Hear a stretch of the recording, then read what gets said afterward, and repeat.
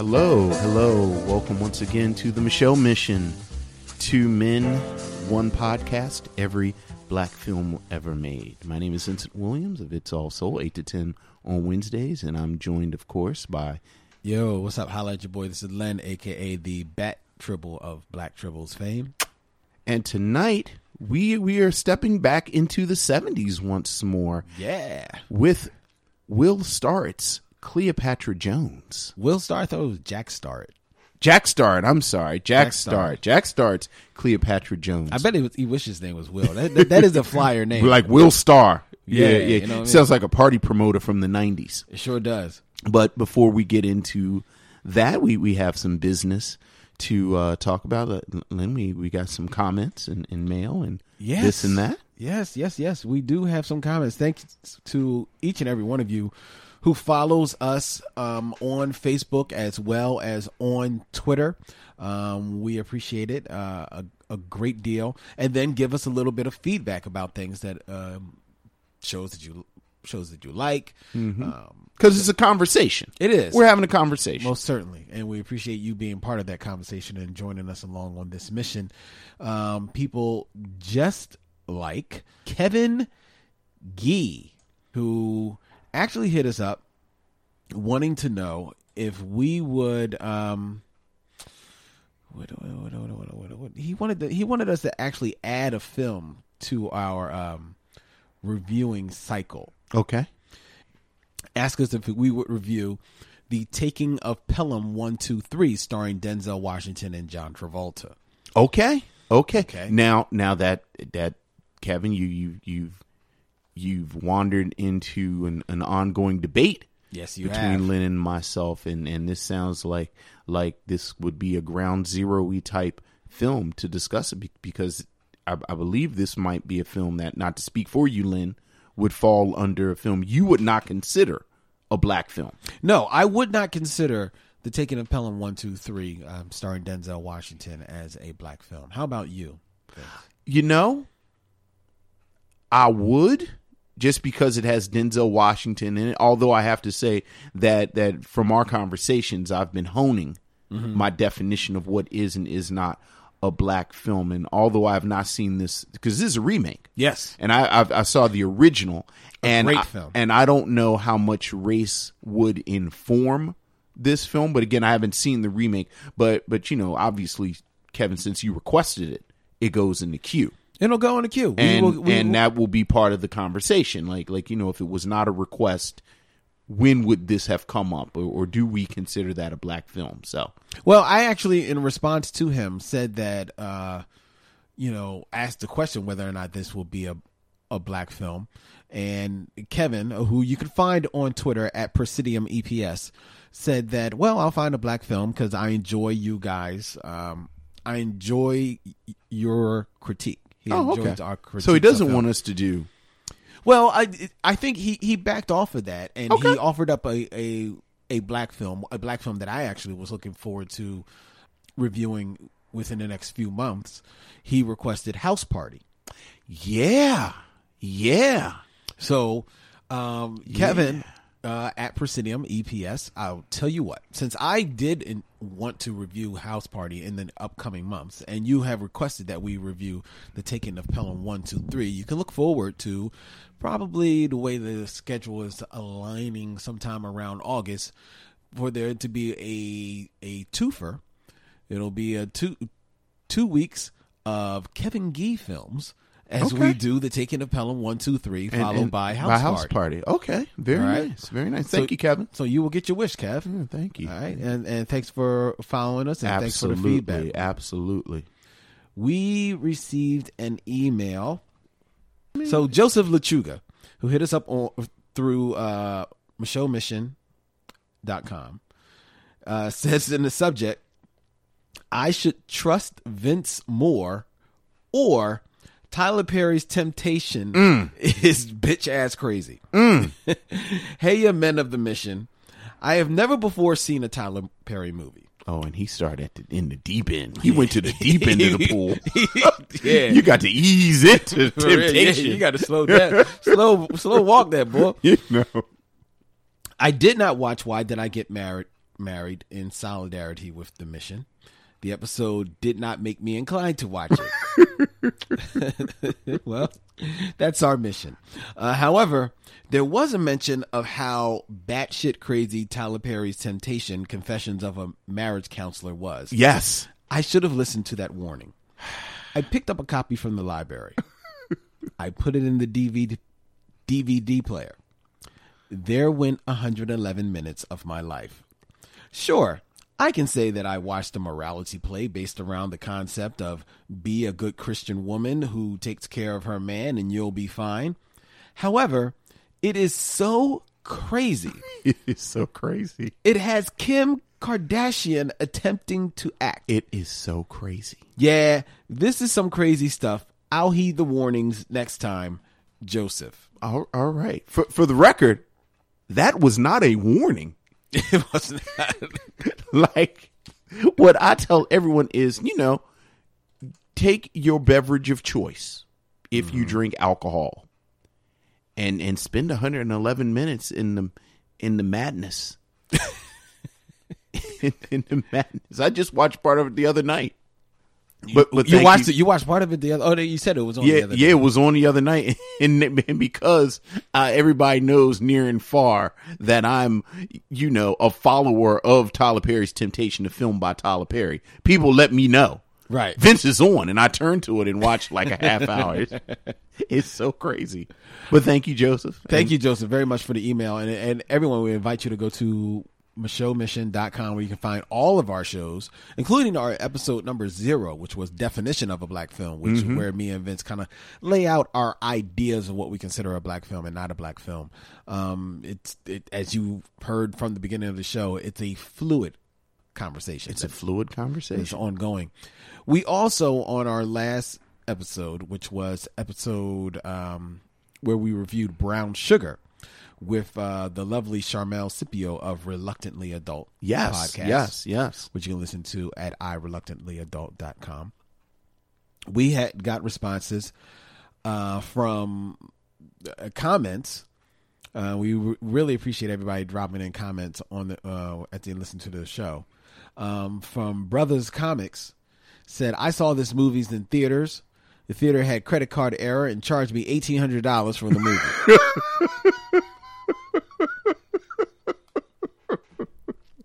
I'm sorry, bro. That's terrible. That's a heartache, bro. that's that real struggle, dog.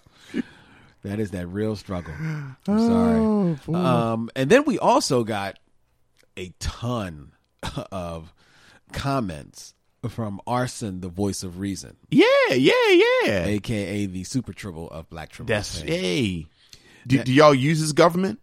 I don't want to use his government like if y'all, because I was about to call out his government. I don't know how y'all. Randy. Yeah, that's right. It's Randy. Randy. What's up, Randy? Randy, in listening to the show, one that seemed to be very smitten with the charms of Charmel. Okay. All right. Said, am I allowed to be in love already? A lovely young lady, a very intelligent, and then he proceeded, obviously, as he was listening, to just scream out at the show via typing. So his comments are, you could tell, completely in the moment. Because there's one that says, of course you knew. It's a romantic comedy. Okay. All right. Thank you. Although, Belly. I was thinking that. You know how it is. You have people at your house. You have to be a considerate guest. Right. But I did. Wow, Belly is going. Oh, all right. Yeah. All right. He says, Wake Bay? What? Mos and Talib came up together. That's very true. Yes. I think that was an error of Charmel. She pointed out. Well, it's a real Tom thing. So you say things and you don't. Yeah. Yeah. He's so spur of the moment. Mm-hmm. And then he says, be kind, rewind. I don't know what that's referring to, but those were his comments. I guess remember that it would be at the video store. Oh, there you go. Mm-hmm. There you go. But I do know that he greatly enjoyed Brown Sugar and all of the hip hop references that are in it. And So it's a movie that's near and dear to his heart. All right. Randy being a hip hop head, as he is. Yeah. So thank you. Thank you, Yes. each and every one of you, for all of your comments. We really appreciate it. You can leave the comments on the Absolutely. show, either via SoundCloud or on iTunes or however you are listening to the show. You can leave us notes via Twitter at Mission Michaud or on Facebook at Michaud Mission, where we invite you to like us as well. Please like us. on Or you can send us Facebook. an email at michaudmission@gmail.com. All right. All right. It is time for us now to go back in time to that magical year of 1973 and visit Bernie Casey, Antonio Vargas, Shelley Winters, and Tamara Dobson, 6'2" of dynamite. called Cleopatra Jones.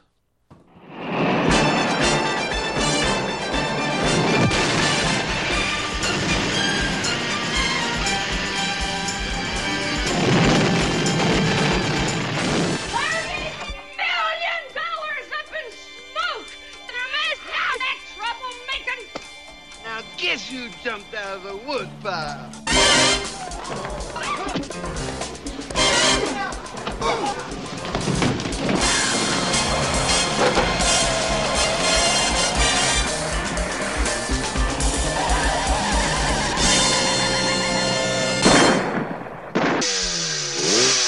If I ever hear of you selling so much as a cough drop,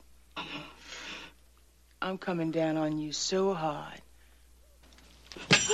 Tamara Dobson, the Soul Sisters' answer to James Bond, and the most exciting new star in years. 6'2" of dynamite, and it's all stacked. I told you where, and I told you when, and I told you how to get that.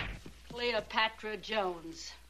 She is sticking her nose in my business, son. And up against her is the arch-enemy, the female successor to Goldfinger. Two-time Academy Award winner Shelley Winters as Mommy.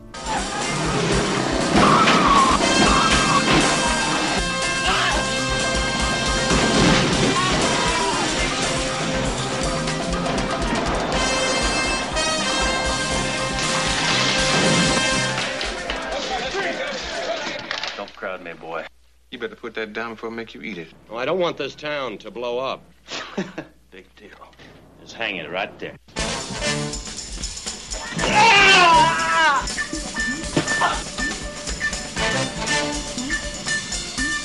Right on, sweet sister. Man, that broad is 10 miles of bad road.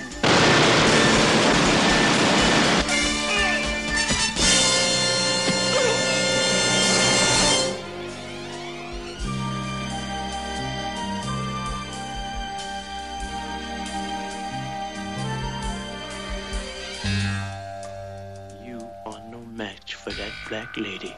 I'll take care of Cleopatra Jones.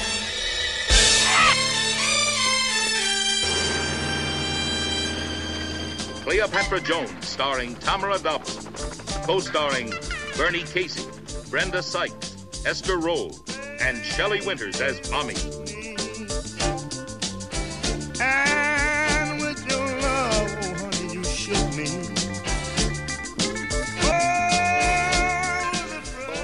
That's what I call some extra heavy double duty stuff. All right, so 73 is Cleopatra Jones. We are smack dab in the middle of what we came to call the blaxploitation period. I always Yes, sir. you know, this is our second film that we've talked about from this period, and you know, as we did when we talked, well, our third film actually. If I had forgotten about Claudine. Oh, yeah, that's right. And you know, I always like to put this within its context and talk about its framework. You know, again, Cleopatra Jones is 1973, Sweet Sweetback's Badass Song 1971, Shaft is 1971, Superfly is 1972. Right. So at this point, things are rolling. Yep. And here we have Cleopatra Jones. Cleopatra Jones, as Lynn mentioned, played by Tamara Dobson, is a special agent For the president. for the president. And when the film opens, it opens in Turkey as she is overseeing the destruction of some poppy fields. And what this destruction does, it has a direct link to the heroin kingpin or queenpin, if you will, of the community that Cleopatra Jones is from, Mommy, played by Shelley Winters. And Shelley Winters goes and basically through the use of the corrupt police, she takes out a halfway house run by Cleopatra Jones's boyfriend, played by Bernie Casey, Reuben, and they turn over the house, and there's some arrests and some drugs are planted, and of course Cleopatra Jones comes back into town to investigate, and the story goes from there. From there we meet a cast of characters, including the Johnson brothers, are Matt and Melvin, who are, kung fu aficionados. They are the son of the local the local community mother who runs a gambling joint, played by Esther Roll. You have the drug dealer Doodlebug, who is working for Mama, but it wants to strike out on his own, played by the Antonio Vargas, one of the real faces of this period. Amen. And the film goes from there, and that's the plot. And I think even from the loose synopsis I've given, it's a light plot. Like, it really does. It's a very linear plot, even again from the connection I just made, that Tamara Dobson jumps on a plane from Turkey and comes to, I think it's in L.A. Yes. It comes to L.A. Or even the fact that these particular poppies in this particular poppy field directly affect the local drug dealer in the community that Tamara Dobson comes from. So that's the plot. Couple of things I would say just sort of get us on that kind of interests me about Cleopatra Jones. First and foremost, I have to say, in full disclosure, I think this is maybe the fourth time I've seen Cleopatra Jones. Okay. This is the first time I've seen it sober. Wow. This is the first time I've seen it sober because, Cleopatra Jones is one of those movies. Like, it's one of them drunk movies. It's one of those movies, at least party movies. At least in my experience with blaxploitation films, and I have this whole theory about during like the Blockbuster period, like the video store period, right? And it's one of these films that, like, me and my roommates or my dudes were over, and someone would say, let's order some wings, let's stop at the video store, let's get some beer. And, you watch a couple of movies. Right. Okay. And Cleopatra Jones was always one of those movies because it is just visually exciting and it's vibrant. And, the plot, frankly, is light enough you can follow it. So I always thought about Cleopatra Jones like that. And sort of getting ready for this episode, I was surprised, but then not surprised once I actually watched it by how much criticism people have done about Cleopatra Jones. Okay. Both the movie and the character. Yes. Because this is a pretty extraordinary character. When you talk about a few, first of all, there's Tamara Dobson, who just visually is amazingly striking. Like, oh yes. Like I said, 6'2" of dynamite, because that was the tagline. Like, if you look at the ads, I actually have a Cleopatra Jones poster, and it says on it, 6'2" of dynamite. So you have this black woman who is very tall. Yes, and this is 6'2" herself. That's not with help of heels. Right. So frankly, oftentimes in the film, she's like 6'5". Right. Towering over people. The funny thing is, if you don't know, Bernie Casey used to be a professional football player. Right. So he's not a small dude. No, and she is like... She's taller than him in a lot of the scenes. And a lot more imposing than him, because she's not a tall, thin woman. Right, at all. right. So just that visually, you have this woman, and you have this woman who is very much a sexual creature.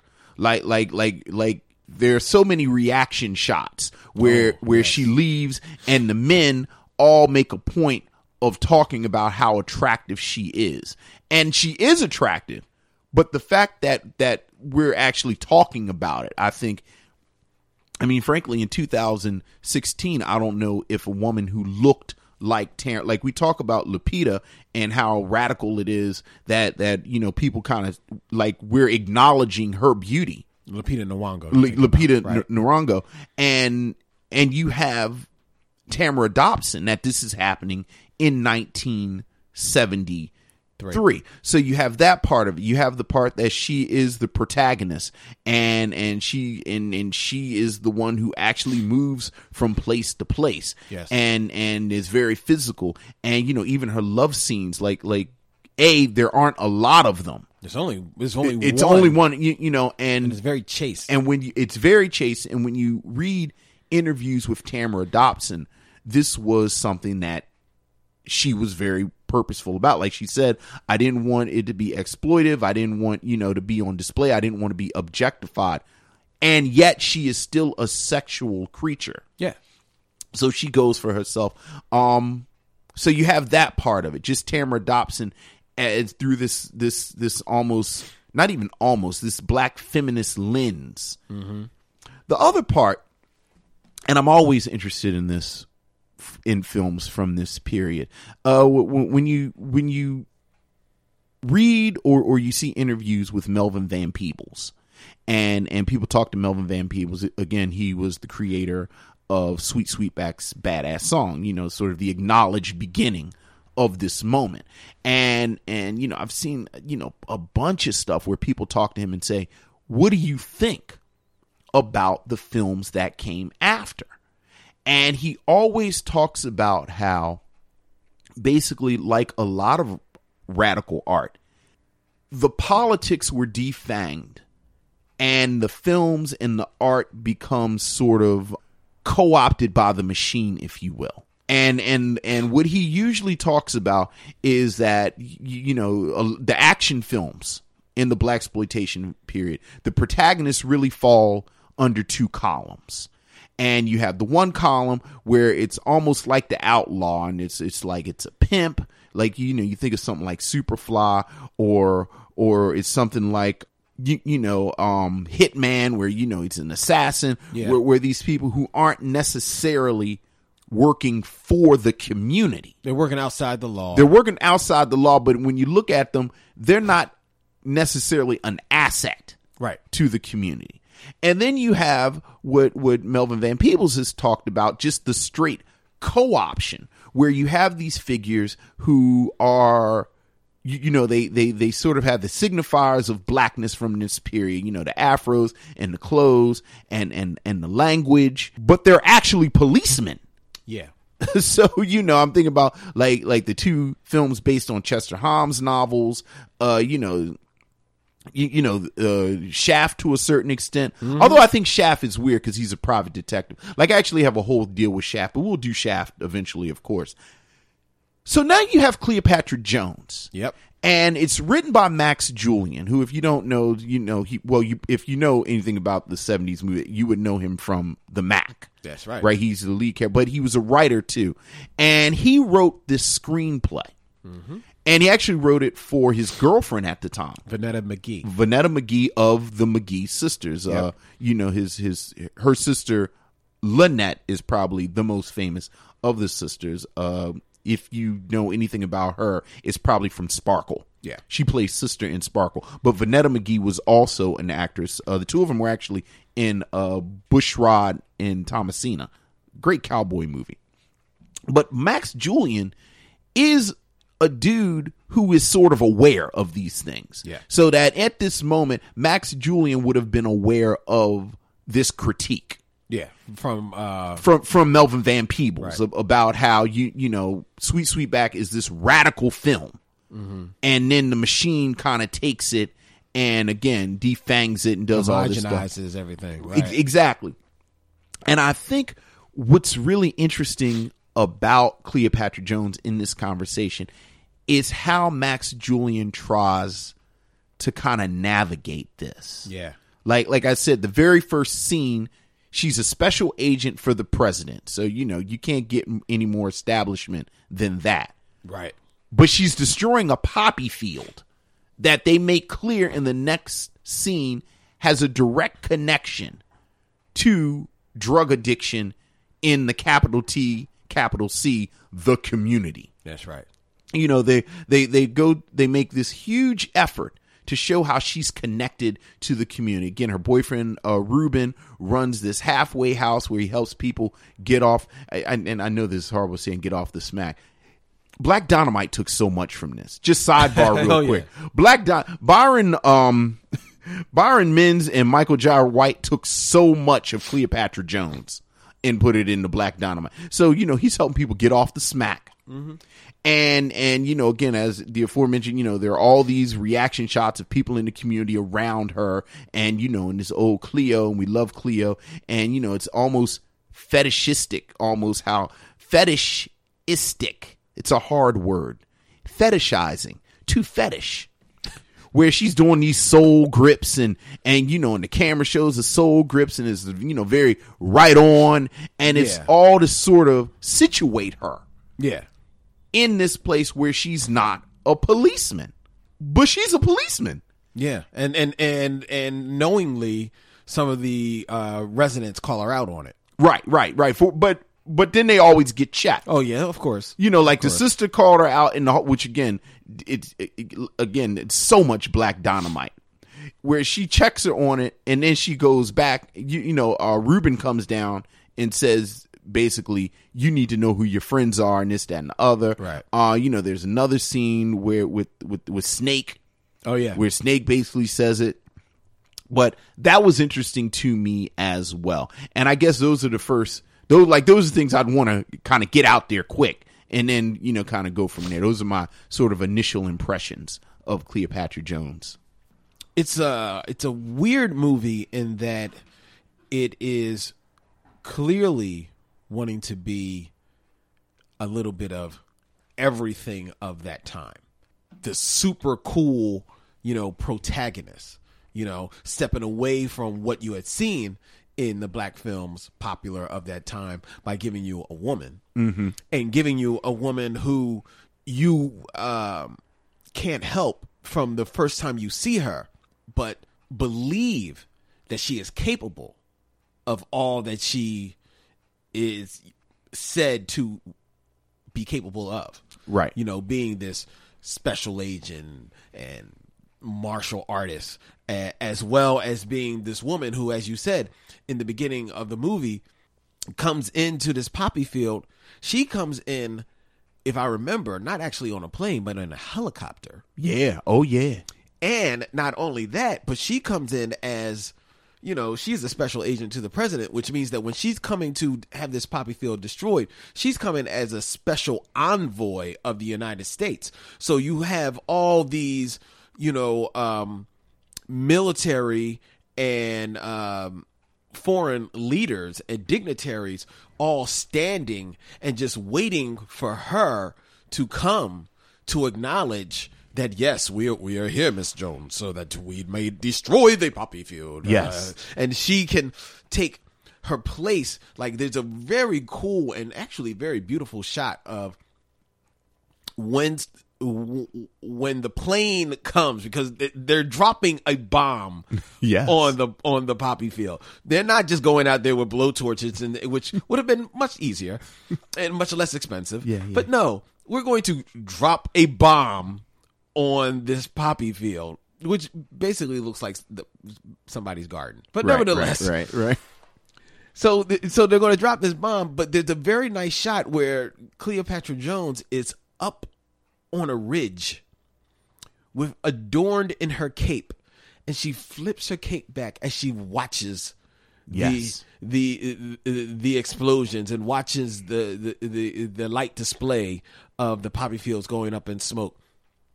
And it's not a close-up shot. You see her in all her regalness. Mm-hmm. And it is, and that scene, that image locked in my brain the whole time I'm watching this movie, because every time you see her walk, she does, you're right, she is a very sexual being. You cannot be taken aback by how gorgeous Tamara Dobson is. Mm-hmm. But you also even more striking is that you cannot be taken aback that sexuality that you speak of, it's on her without it being, like you said, over sexualized. She doesn't have like some funky walk sachet and her booty left and right. You know what I mean? And the camera doesn't fixate on any one part of her body in any type of way. When you say that there are a lot of reaction shots to people, responding to, her walking by, the camera doesn't, a lot of the time the camera doesn't follow her. Right. It sticks with them, and you're left with just the memory of what just passed them by. And then by the time the camera does turn to her, she's far away down the shot. So it's not even like a 3/4 shot. Many times she's already walking down the street.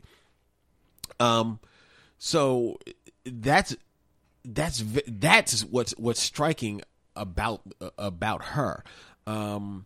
And she is so striking that you forgive that Tamara Dobson, who was a very popular and well-renowned model, fashion model at the time, is not known for her acting. No. And it shows in this movie. She's not a good actress. She's not. But she has presence. But she does have presence. Right. Which you can't help when you're 6'2" and you're towering over everybody else in the movie. But two, you still have to be able to pull it off. You need to be able to carry it. You need to be able to carry it when you are strolling in nothing but from one scene to another with these hats that have brims that go out to the sun. Yeah. And these capes or fur jackets or stoles all around you. And as you get into, even in 2016, one of the flyest cars I have ever seen. It's a bad Corvette. That is a funky Corvette that woman is driving. That may be the second sexiest thing in this movie. That Corvette is so lovely. Did you notice? Did you notice the roof? The roof had to pop up. Oh yeah, when she gets in and out of the car. Yes, because it's got to make room. I was like, that is so cool. It's got to make room. Yeah, especially the one scene when she pulls up to her house and she gets out with her black cape with the gold trim. Yeah, and the scene is solely just so you can see the full length of the cape. There's no other reason for that scene except for you to see the full length of that cape getting out of this black Corvette, walking across the yard. That's it. I don't even think she goes anyplace. It's just so you can see that cape. The wardrobe is amazing. It's on point. Well, her wardrobe is amazing. Her wardrobe, because everybody else is just in the regular world, but she is. Yeah. Everybody else is, is like, this is what I got at home. Well, that'll do. Well, and again, I guess I shouldn't be that amazed, but you think about it, like people have done a lot of writing about Cleopatra Jones, and one of the many critiques that I read several times is that she's not a secret agent. Like everyone listen to what we said. She's a special agent. Yeah. So it's you kind of fit her into this blaxploitation tradition, but in a lot of ways her more apt counterpart would be James Bond. Yes, a lot of people point that out. Yeah, so whereas James Bond is a secret agent and he wears very sort of classic clothing, and he's a white man in these settings, so he's innocuous and can kind of fade in and out of it. She stands out. And that's her thing. But the other thing that they point out is that as much as James Bond is a secret agent, if you'll notice in almost all of his movies, when they ask, who are you? I'm James Bond. Right. And when they ask, who is she? I'm Cleopatra Jones. She's not high, he is a secret agent in title only. Sure. She's a special agent. She's like, I'm Cleopatra Jones. Right. My agenda is me. You know what I mean?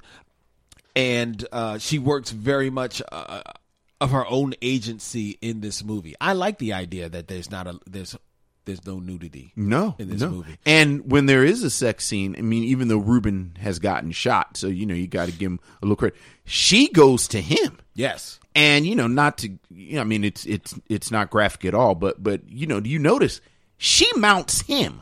Well, she doesn't mount him. She lays across him. She lays across him, and Right. I think Yeah. it's implied that. Right. But I think all of that is again very deliberate. Yes. And it is well played that Ruben, they are partners. Like, they're actually partners. See, I don't see them as partners. You see him as being He is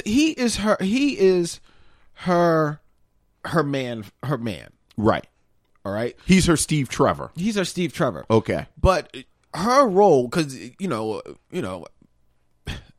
spoiler alert, she wins. Okay. Yes. So, but and then she goes off to continue her war on drugs. Yes. She understands what the movie, kind of puts out there without hitting it over the head is that, yeah, you can fight the drug war at home, but really the war is out there. Right. Is in getting the drug, it's stopping the stem of drugs coming into your neighborhood. Right. And that's what her actual fight is. That's why she was in Turkey in the beginning. Right. That's why she has to be pulled back home so that the villain mommy, who we'll get to, has to, because this time it's personal.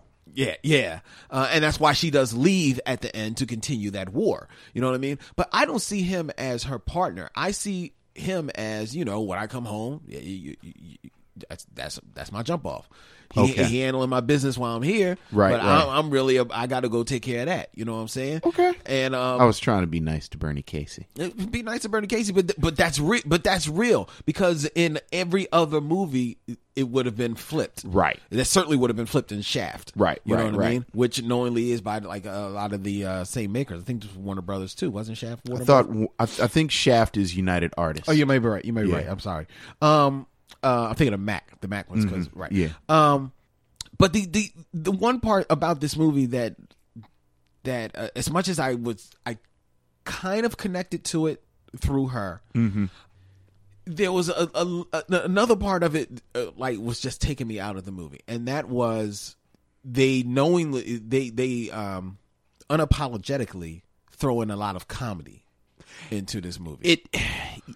It's a weird. The tone is weird. It's weird because the comedy comes in, and the comedy is very, it's very forced and not funny. Right. I agree. I agree. At all. And also, unfortunately, it's the majority of the film because I think that Shelley Winters is definitely playing it over the top. Yeah. She's taking a paycheck. She's having fun. Yeah. You know what I mean? She's playing over the top with some very mixed messages in the role of mommy, who seems to be belittling to all. Culture Kings is a podcast on the How Stuff Works network, hosted by comedians Jaquez Neal and Edgar Monplaisir. Every Wednesday and Friday, these two friends dive into topics ranging from sports, music, to movies, style. They wonder whether or not Donald Glover is a genius or a weirdo. They continuously decipher Kanye West's tweets and behavior. They also have recurring segments like Queen of the Week, The List, and Top 5s like Marvel movies and video games. Listen to Culture Kings and subscribe on Apple Podcasts or wherever you get your podcasts and find out the best way to eat a taco. Oh. What's the best way to eat a taco, Vince? With your hands? With your hands. Also with salsa on top of everything to hold the ingredients down. It's like a layer. It's the layer. Right. So that the lettuce doesn't fall off. Can't have falling lettuce. All of her guys that are under her, yet seems to be kind of playfully coming on, or it's very much a lesbian stereotype. But I mean, with her relationship with some of the young bunnies, for lack of a better word, she has hanging around her. But that's definitely played for more of a comedic effect. Antonio Vargas as Doodlebug and his two henchmen, Pickles and I forget the other guy's name, but the other guy was Big Percy from Uptown on Saturday Night. I don't know if you recognize him. He just dawned on you, didn't it? Well, I'm so busy concentrating on Sweet Daddy. Well, true. Yeah, his Sweet Daddy. His other Pickles. His other Pickles. right. Yeah. So, but that was Big Percy. That's Big Percy. I didn't recognize him without the hat. Without the hat or the mustache. Yeah. With the mustache. But they're definitely played for comedy. Yeah. You yeah. know what I mean? So you're already talking about 2 of the 3 linchpins of this movie played for a very forced, over the top comedic vibe upon this whole secret agent, tale of Cleopatra herself, on top of police corruption tale about how the police are corrupted, corrupt against the man, and they want to take down the man, and this whole social issue about how the police are breaking up this halfway house, and it creates a very disjointed film where I know what they're going for, but it's just not 100% landing with me. Yeah, yeah. And just to add to that, I think that kind of tone, that kind of lightly comedic tone that is throughout the film, it's very jarring. When it goes, like there's a scene where Doodlebug gets murdered. Right. Doodlebug and his henchmen. And it is graphic. Like it's actually graphic the way they smash the car and they show the bodies flailing around, and it's all bloody, and it like just today when I watched it I said whoa, because it is there's this comedic breeziness to it. Yeah. Where there isn't a lot of death, and there isn't, so that when you do have these moments, it is jarring, and I agree with you. You can almost feel a tug of war within the script. Yeah. About what they want. Because even as they are juggling around in that car from the collision, and it is kind of graphic, there was a part of me that was still kind of finding a comedy in it, because it is still Antonio Vargas in the back, just, with all legs and limbs just flailing around. And then he gets out the car, and he's still kind of like got his, his Scarface moment where he's still shooting, even though he's like banged up internally and everything and getting shot. Yeah. So it's still, and is all white. So that there's still a comedy in it it's keeping me from really being invested in what is happening in that moment. On top of that, I think you said there's not a whole lot of depth. Because there is a lot of death in here. Because Cleopatra Jones, she ain't got no time for questions. No. I already have the answers, right. So I ain't got to ask you no questions. Right. Bucker. You know what I mean? She bucks everybody, I man. mean, it's 1973. Dude. And she's a special agent to the president. And she got unlimited clips. That's and kung fu. Cleopatra Jones can kill a dude at the airport, and people run up to her. She just pulls out her little ID. It's sitting on a carousel. Yeah. And just stroll off. Yeah. Grab her bag and deuce pieces out, man. Yeah. With a dead body spinning on the carousel. Hey, ain't no forms to fill out. Well, again, she comes back from Turkey because this actual poppy field, this particular poppy field, yes, is connected to Los Angeles. This one poppy field in the middle of nowhere. Yeah. Let's put it out. It's in the middle of what doesn't look like you could grow sand. Well, but apparently they make it happen in Cleopatra Jones, Turkey. I don't claim to know the ins and outs of growing poppy fields in the Middle East. Oh, I guess Turkey. Is Turkey the Middle East? Because that's Europe. Turkey's still in Europe. Yes. Well, I'll just say in Turkey. In Turkey. We know it's in Turkey. That's all we need to know. That's all we need to know. Yeah, but mommy, I think mommy is, talking about tonal things. Yeah. Like I would be willing to give mommy a pass with, as I said, it's very much like an old lesbian stereotype because she is like just a big kind of, quote unquote dykey and over the top. Loud. And I would be willing to give it a pass completely if the sort of positioning of Cleopatra Jones wasn't so sophisticated. Yes. Along these lines. Because again, you get the feeling and you know. Well, don't they want you to draw that contrast between the two? Right. And so so it's still 1973, right? And you're sort of dealing with that. Did you see Brenda Sykes? This is also one of those films with a bunch of players from the 70s that kind of show up in these 70s movies as Doodlebug's girlfriend. Played by great working actress in the 70s, Brenda Sykes. Yes. She was in Drum, and she was in Mandingo, and married to Gil Scott-Heron. Oh, that's true. She was married to Gil Scott-Heron. So you have all of these. Did you see Don Cornelius? Don Cornelius and let me see and Frankie Crocker. Don Cornelius and Frankie Crocker playing themselves. Playing themselves, of course, at a Doodlebugs club. Yes. So once again, you have this very much this sort of blaxploitation set in setting and feeling, and because if you watch any of these films, there are certain elements that tend to repeat. And something like the club scene, it's always a club scene, and the music by J.J. Johnson. I actually wasn't familiar with the soundtrack, and Millie Jackson, great Millie Jackson in the soundtrack leaves little to be desired.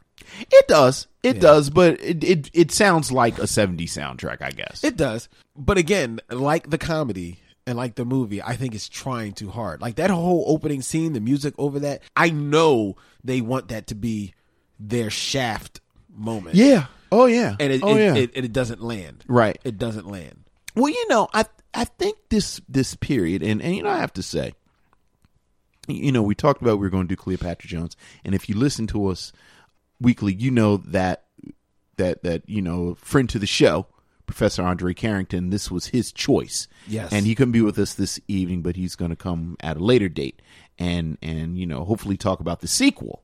Yes. Cleopatra Jones and the Casino of Gold. But this is important because I didn't say let's do Cleopatra Jones because I have to say, I have to applaud myself, Lynn, and my self-restraint. I could do 70s movies every week. I know that. I could do these movies every week. I know. Because I love them, and more than the movies themselves, I love how these movies kind of speak to each other. Like I just found out, I always thought that part of Cleopatra Jones, the unspoken part of Cleopatra Jones, is that we are not one of the Pam Grier characters. Mm-hmm. So when you look at a Pam Grier movie, a Coffee, a Friday Foster, Foxy Brown. That's the other. You have these films, Sheba Baby, where Pam Grier plays these characters, but Pam Grier's characters are sexualized to the point of being objectified. Very much. And I always sort of thought that Cleopatra Jones was almost a reaction to this, but it's when you look at the history, this predates it. Most of those Pam Grier movies come after Cleopatra Jones. I think all of them, don't they? Well, this is 73. Coffee comes out in 73 too. But I think this came out before. I was about to say maybe this came out before. But I think you can say all of them, which I don't know what that means then. Well, see, this is what I think that means. I think that Cleopatra Jones, is trying to be an answer to all those other blaxploitation films that were out there at that time. Mm-hmm. The Shafts, the Superflies, the Mac, and all of them.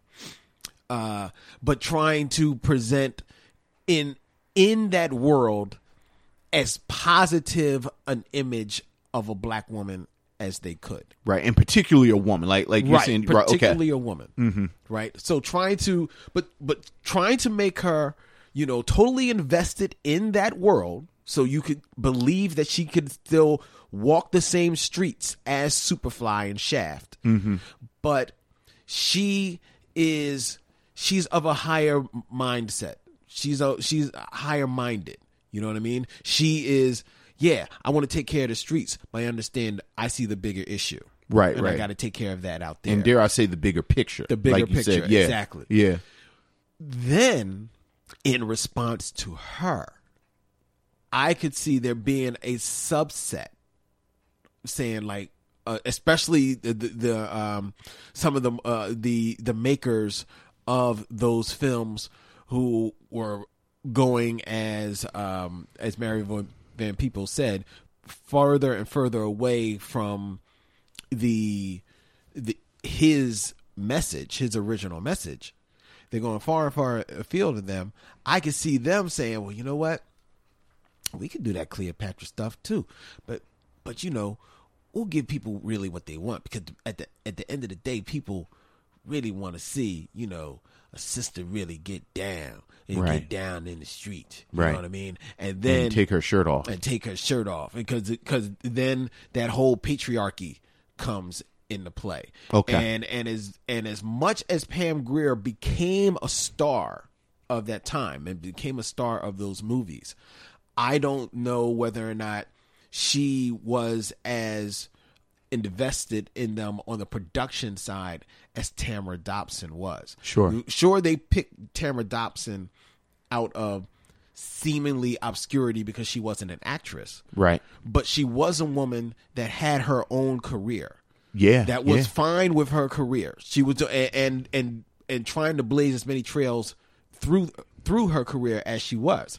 So when they come to her to be Cleopatra Jones, she's coming into that with a little bit of a resume of her own and some agency of her own and some power to be like, okay, we're going to do this, but let's rock it this way. Right. Well, you see, she basically walks away. Like, you look at her filmography, and you have the sequel to this, and then, you know, I think she's in like one more film. She does one or two, a few more films, here and not a there. lot. Not I actually a whole interviewed lot. her once. Really? In the late 90s. She was doing, because, you know, Baltimore native.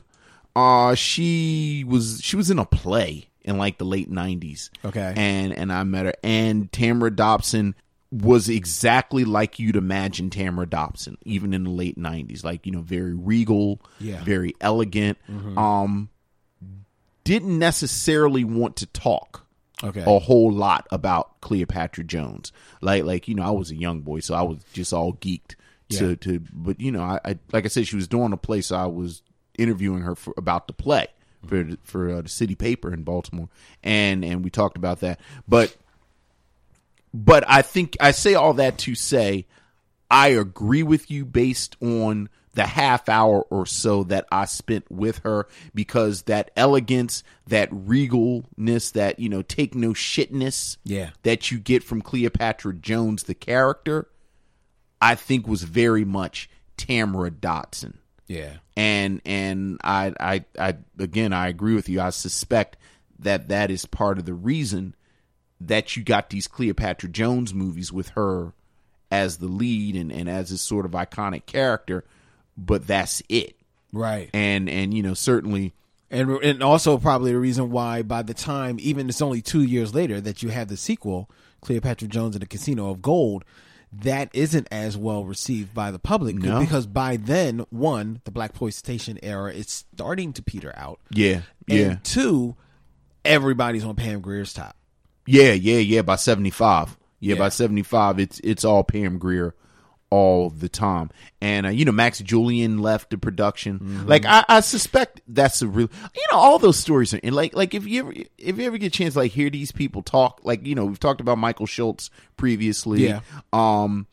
Like, that's a really good story too. And you know, just the behind the scenes and the power struggles. And, you know, just to go back a couple of minutes, like, I was like, when you said Shaft and what studio was at, and I said, oh, I'm pretty sure that was United Artists. And the reason I knew that is because, well, let's make sure it was at United Artists. I'm pretty sure Shaft was on United Artists, because, you know, the story I've always heard was that Shaft saved the studio. Really? You know, all of these studios were going to, no, it wasn't. It was MGM. And I could definitely see it saving MGM, because in the 70s, MGM was hurting. But they said all of these studios, these blaxploitation films, saved them.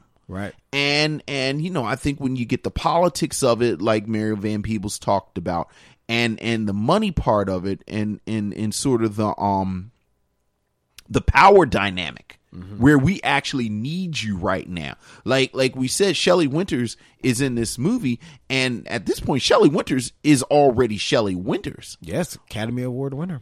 But there are a lot of these films where these, quote unquote serious actors make appearances, and part of it is, people needed a job, and this was that period where the studios needed these films, and we talked about it petering out in 75, but again, as we say every time the blaxploitation period comes up, we are now moving into the Spielberg, you're headed right to Star Wars and Jaws. And that's more importantly Jaws. And that's when things kind of turn the corner, and the studios don't need these black movies anymore. That's right. But it seems like a film that could be remade.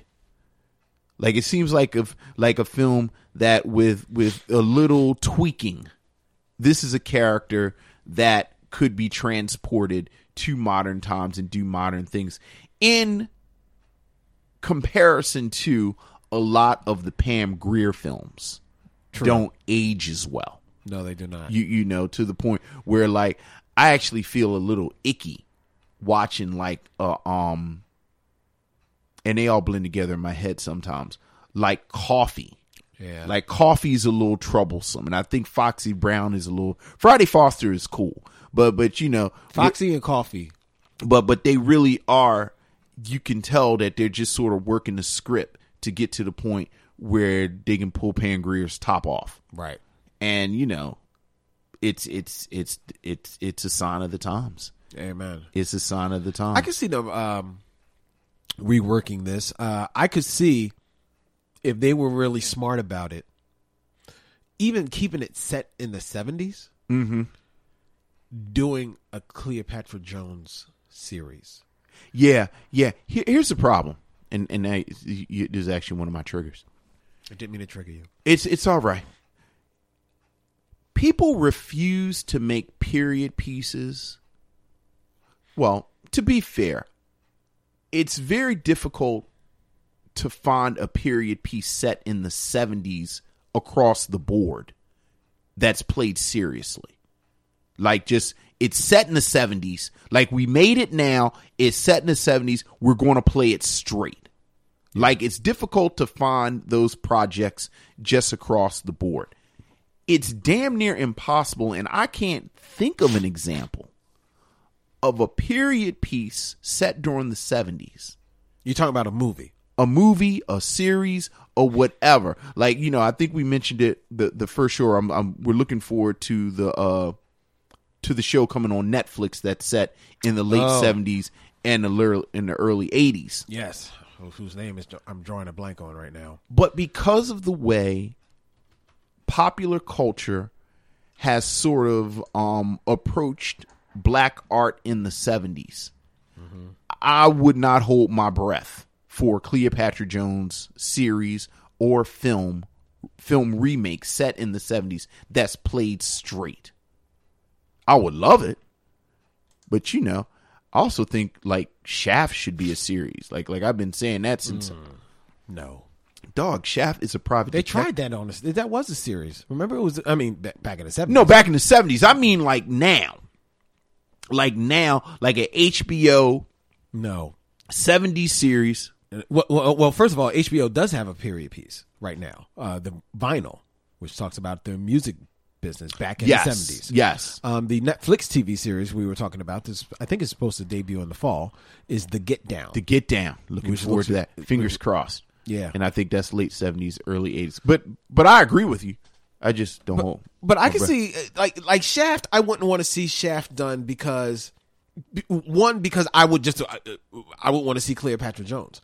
I think that there's stories to mine from a black man, a black, undercover agent in the 70s. Mm-hmm. But I think there's a whole much more richer wealth of stories to be mined from a black woman special agent back in the 70s, single, working of her own agency. Yes, I think yeah. I think there's It a probably much is. more richer. Now, don't get me wrong.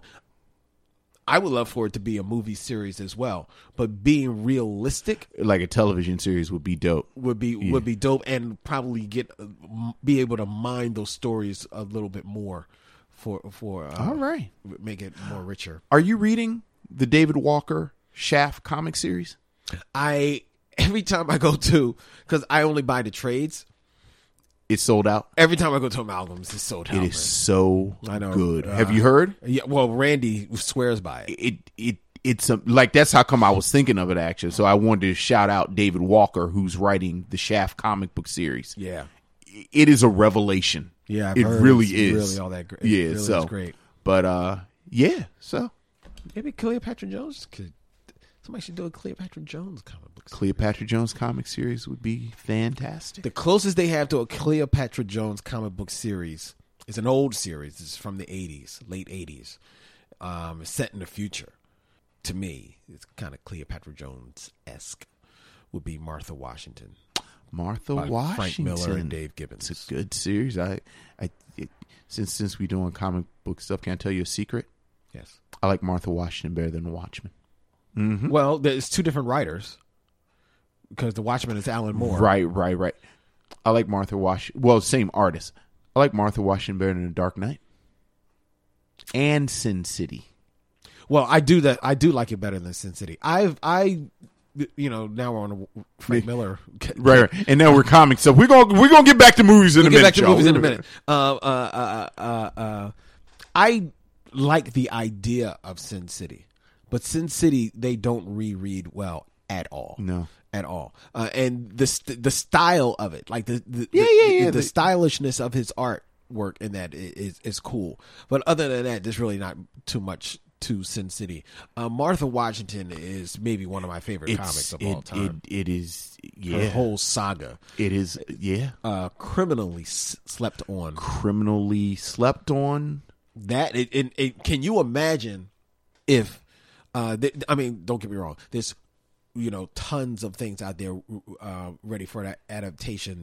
The works of Octavia Butler, the works of Tanana Reeve do. But if you can imagine that you want to do Martha Washington adapted into a live action movie, it would be amazing. or not even live action. I still say that if you truly want to get the essence of a great comic book movie into a feature film, the technology is out there now to bring that comic book to life in computer animation. And a computer animated, because now they've got it so that they can do humans, because before you could only do the animals. You could do humans, and they can still look kind of cartoony, but you can still take them dead serious. You know what I mean? I would love for Martha Washington to be live action. I would love it, but I would also kill for a Martha Washington animated movie. I would kill for anything Martha Washington. The problem is that we live in the United States, which is not Europe or Japan, where that is big, and we still think cartoons are just for children. Marvel Comics, $1 billion industry. You make an Iron Man comic, Iron Man cartoon, nobody's going to take it seriously. Yeah, well, DC they can only do animation, right? Oh, shots fired! All right. So, would you recommend Cleopatra Jones? It's a very mixed bag. It is a very, very mixed bag. But I would recommend Cleopatra Jones if for no other reason than to take in the majesty of Tamara Dobson, the woman who should be Storm. There, I said it. I mean, That would have been great. Oh my God. Yeah, I would also recommend Cleopatra Jones. Cleopatra Jones would actually be in my blaxploitation starter pack. Really? Yeah, like if I had 5 or 6 movies, like someone said. Let's do 5. 5? 5. 5. Top of my head. So this is your starter pack. This is my your starter pack. Starter pack. Sweetback. Shaft. You going Mac or Superfly? I'm going to go to Mac. Because I think once you have Sweetback and Shaft, you've got Superfly. Well, you've got the sort of you've got the best that the period offers. Like, I really do think during this period, like the films that sort of transcended, it really was like, I think Sweetback it's actually a radical film. I think Shaft, everything works. Like, everything is there. The cinematography, the direction, the acting, the story. Like, Shaft is kind of like the platonic ideal of this film, this kind of film. So I think if you have those two, you don't need Superfly. Okay. The Mac. I'm going to throw in Uptown Saturday Night just because I think you need a comedy in there.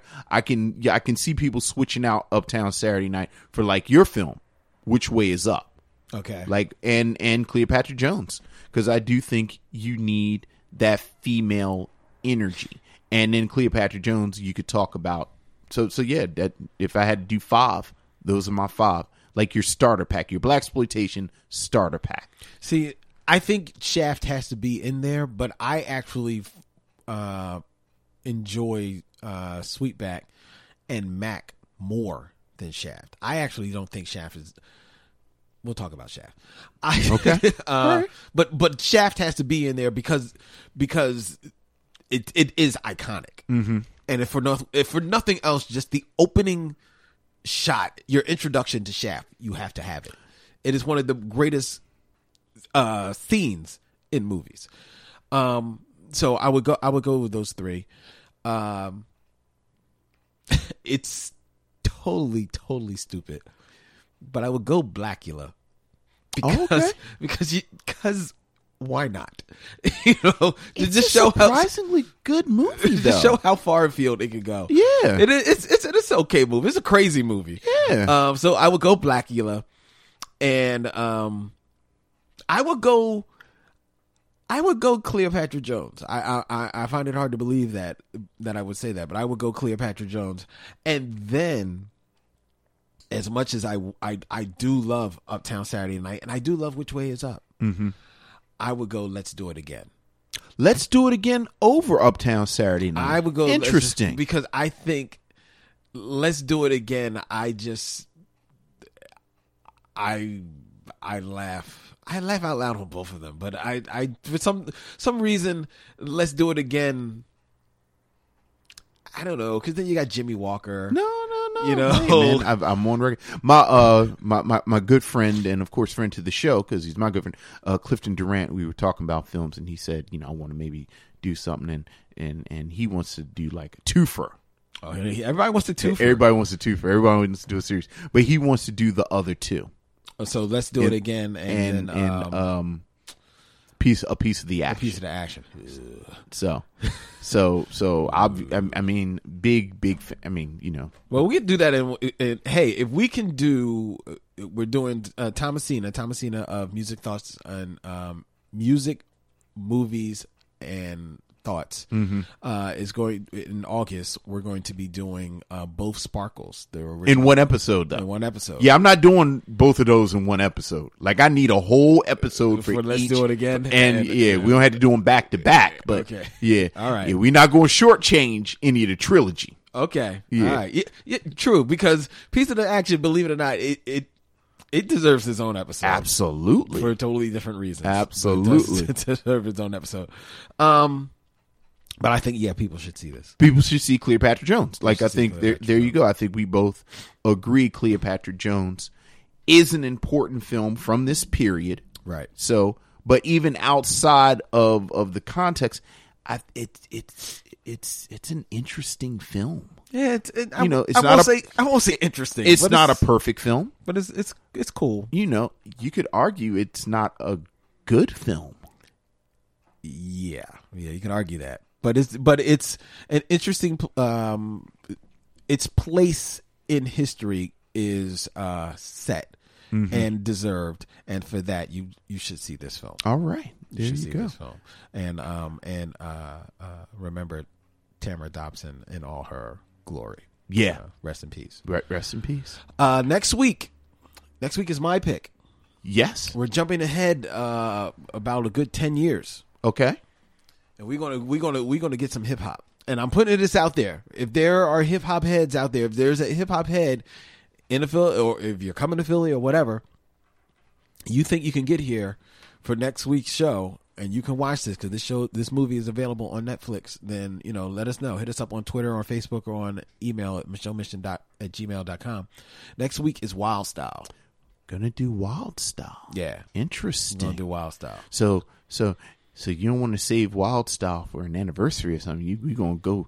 We're gonna go. All right. We're gonna go. Very nice. And then in June we're gonna do all the movies of Prince. This is our first. Oh no. Well, this is our first early hip hop film. Yeah. Like, we did Straight Outta Compton, but yeah. All right. Oh, there was another story I wanted to touch on real quick before we get out of here. I knew there was something else I wanted to touch on. That somebody hit us up on Twitter and let me know in response to our review of Straight Outta Compton. I'm slightly cray at your boy Glory on Twitter. Said, looks like someone else is going to flesh out the NWA story a little bit more. Okay. Apparently, Lifetime is going to be doing the Michel'le story. There you go. With Ryan Nicole Brown to star. Dr. Dre will be portrayed by Curtis Hamilton. Okay. And R. Marcus Taylor, who played Suge Knight in Straight Outta Compton, is reprising his role of Suge Knight for this Lifetime movie. Interesting. So who's directing and more importantly, who's producing? This is going to is being produced by Sony Pictures and Think Factory Media. Wow, it doesn't mention the director. The film details the life of Michel'le, who was discovered at a young age by NWA's Eazy-E and became a platinum artist on Ruthless Records. She was Dr. Dre's girlfriend for more than a decade and then later married Suge Knight. I didn't know that. Yeah, yes, you did. You did know that because I think that was the impetus for oh yeah, for something that happened. Yeah, she was there for NWA's wild ride with all its dramatic ups and downs. Finally, after years of silence, she is ready to reveal her side of the story. Ryan Nicole Brown, famously of Lincoln Heights, the TV show Lincoln Heights, will portray Michel'le with Curtis Hamilton starring as Dr. Dre. This continues Lifetime's recent run of biopics about female 90s R&B singers such as Whitney Houston and Aaliyah, which we talked about, and the Tony Braxton movie Unbreak My Heart. I don't know if that was Lifetime. I don't care. I just wanted to say the Tony Braxton movie Unbreak My Heart because I can't believe we live in a time that they made a Tony Braxton movie Unbreak My Heart, the Tony Braxton story. Here's the thing. Though. Tony Braxton, the story of Tony Braxton's career, arguably is worthy of a movie. Oh, absolutely. Absolutely. It's just not worthy of that piece of crap. Right. But it arguably is worthy of a movie considering, she had to fight. The LaFace stuff. LaFace. That 90s LaFace stuff. Bankruptcy. And then, fighting with her illness. She has lupus, I believe. Yeah. So it's a story worth telling. No, that was really. I joke, but you are right. You are right. It actually, when you think about it, her story, Whitney Houston's stories, Aaliyah's story, they're all stories worth telling. Yeah. It's just that were they being told well? Well, none of them were. Oh, we keep putting them on Lifetime and stuff. Yeah.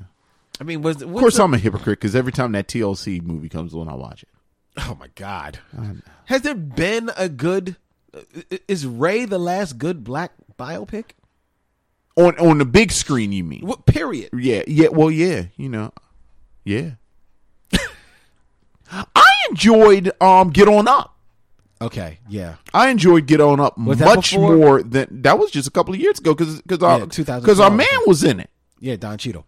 No. Oh no, James. Chadwick Boseman. Chadwick Boseman. Oh, you know what I'm thinking? Our new king. I'm thinking about Talk to Me. I'm thinking of Talk to Me with Don Cheadle. Right. Get on up the James Brown story. Yeah. That was up and down, but yeah, that wasn't bad. Yeah. That wasn't bad. I didn't like 42. I didn't see 42. I didn't like that one. I thought that was a little bit too saccharine.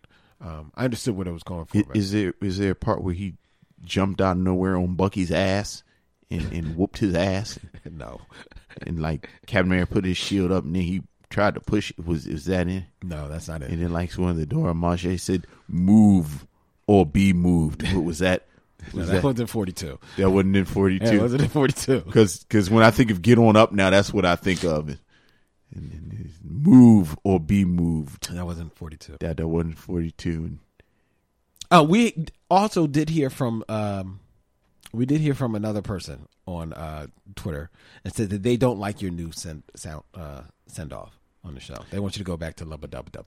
Yeah, see, no, the fix is in. I don't believe that. That's one of your people.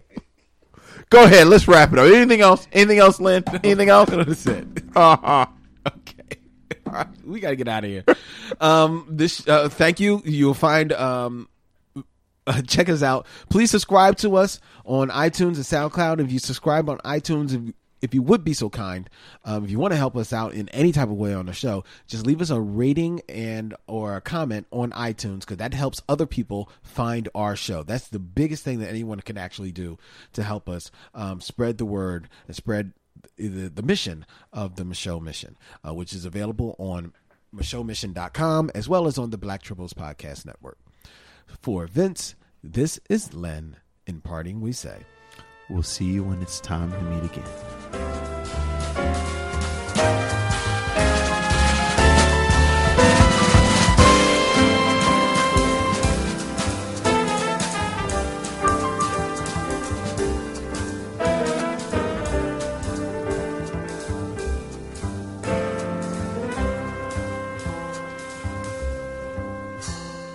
Now it's time to bid adieu. It's been a pleasure knowing you. I'll see you when it's time to meet again.